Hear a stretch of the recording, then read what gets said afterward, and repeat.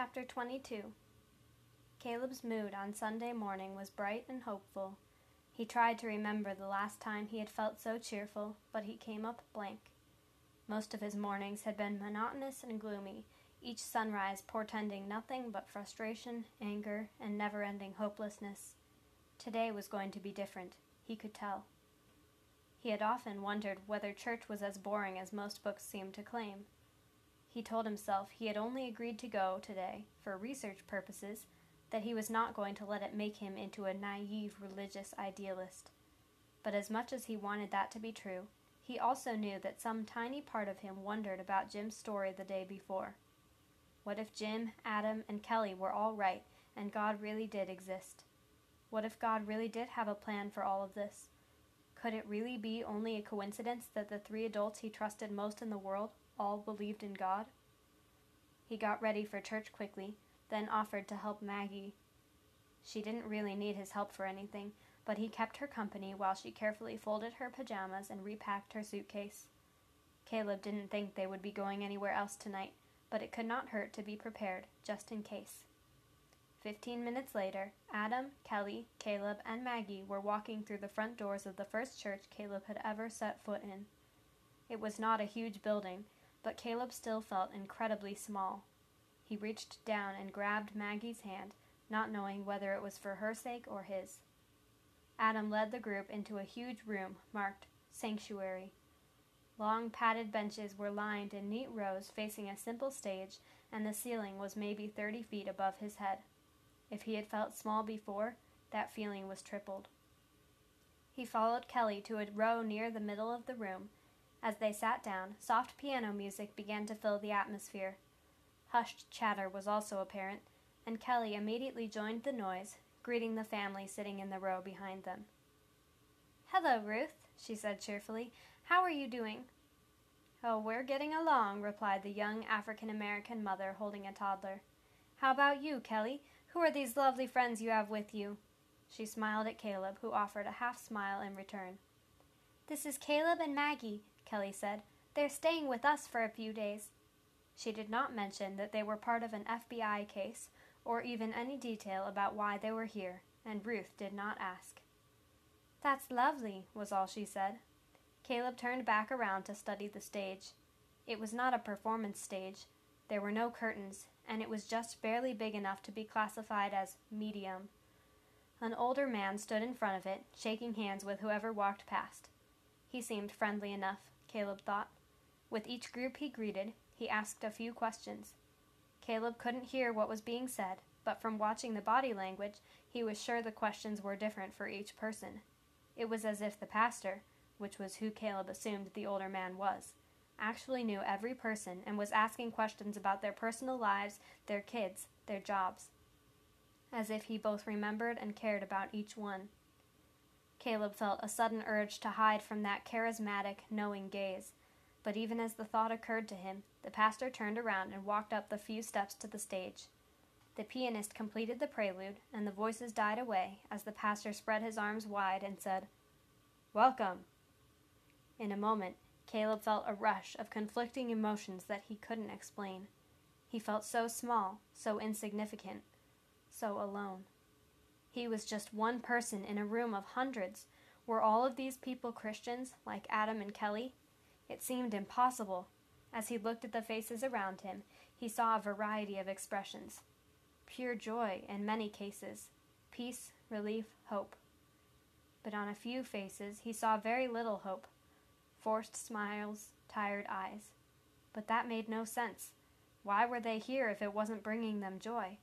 Hadn't he read, over and over again, that the only reason people ever believed in any of the different religions was to feel happy? To regain hope when they weren't strong enough to face the harsh realities of the world? Why would someone come to church if it wasn't satisfying that need? Why believe a fantasy if it did not provide adequate relief from reality? The pastor was saying something, but Caleb was no longer listening. The pianist began to play something else, and the congregation started singing. Kelly handed him and Maggie some papers that contained the music for all the songs, but he did not even bother to open it to the right page. He did not feel like singing right now. He felt more like crying. When Maggie realized he had no intention of singing along with everyone else, she took the little packet out of his hands and opened it herself. He was certain she did not know the song, and she certainly did not know how to read music, but she tried her best, and by the third or fourth verse she was mostly singing the right notes. When the song was finished, everyone sat back down, and Caleb followed suit. He did not close his eyes during the prayer. Instead, he returned to studying those around him. Ruth, the woman behind him, had a serene expression of peace on her lips the entire time. Maddie seemed serious, listening carefully with a slight frown as she absorbed all that was being said. Kelly was subtly nodding her head in agreement after each sentence. Adam's head was bowed, and his folded hands rested just beneath his chin.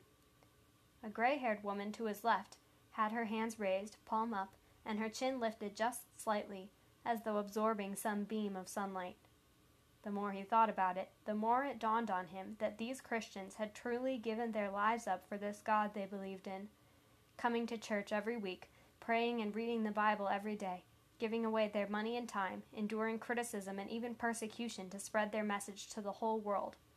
The pastor, in his prayer, asked for God's protection of missionaries who were in prison thousands of miles away just for proclaiming the gospel.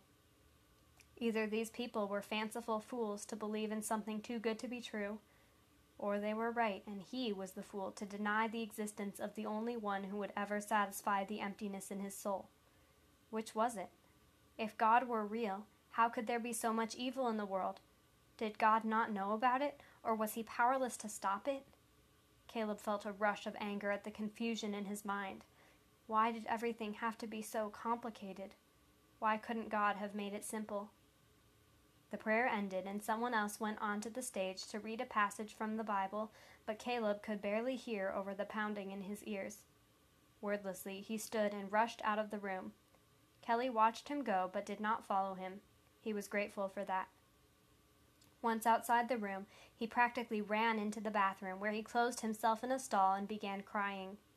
He did not understand what was happening in his mind, and that terrified him. He did not want to think about God, or religion, or anything right now. He wanted to block out the world and escape from all the confusion around him. But he could not leave Maggie. A few minutes later, he heard the swinging door creak open. "Caleb?" It was Adam.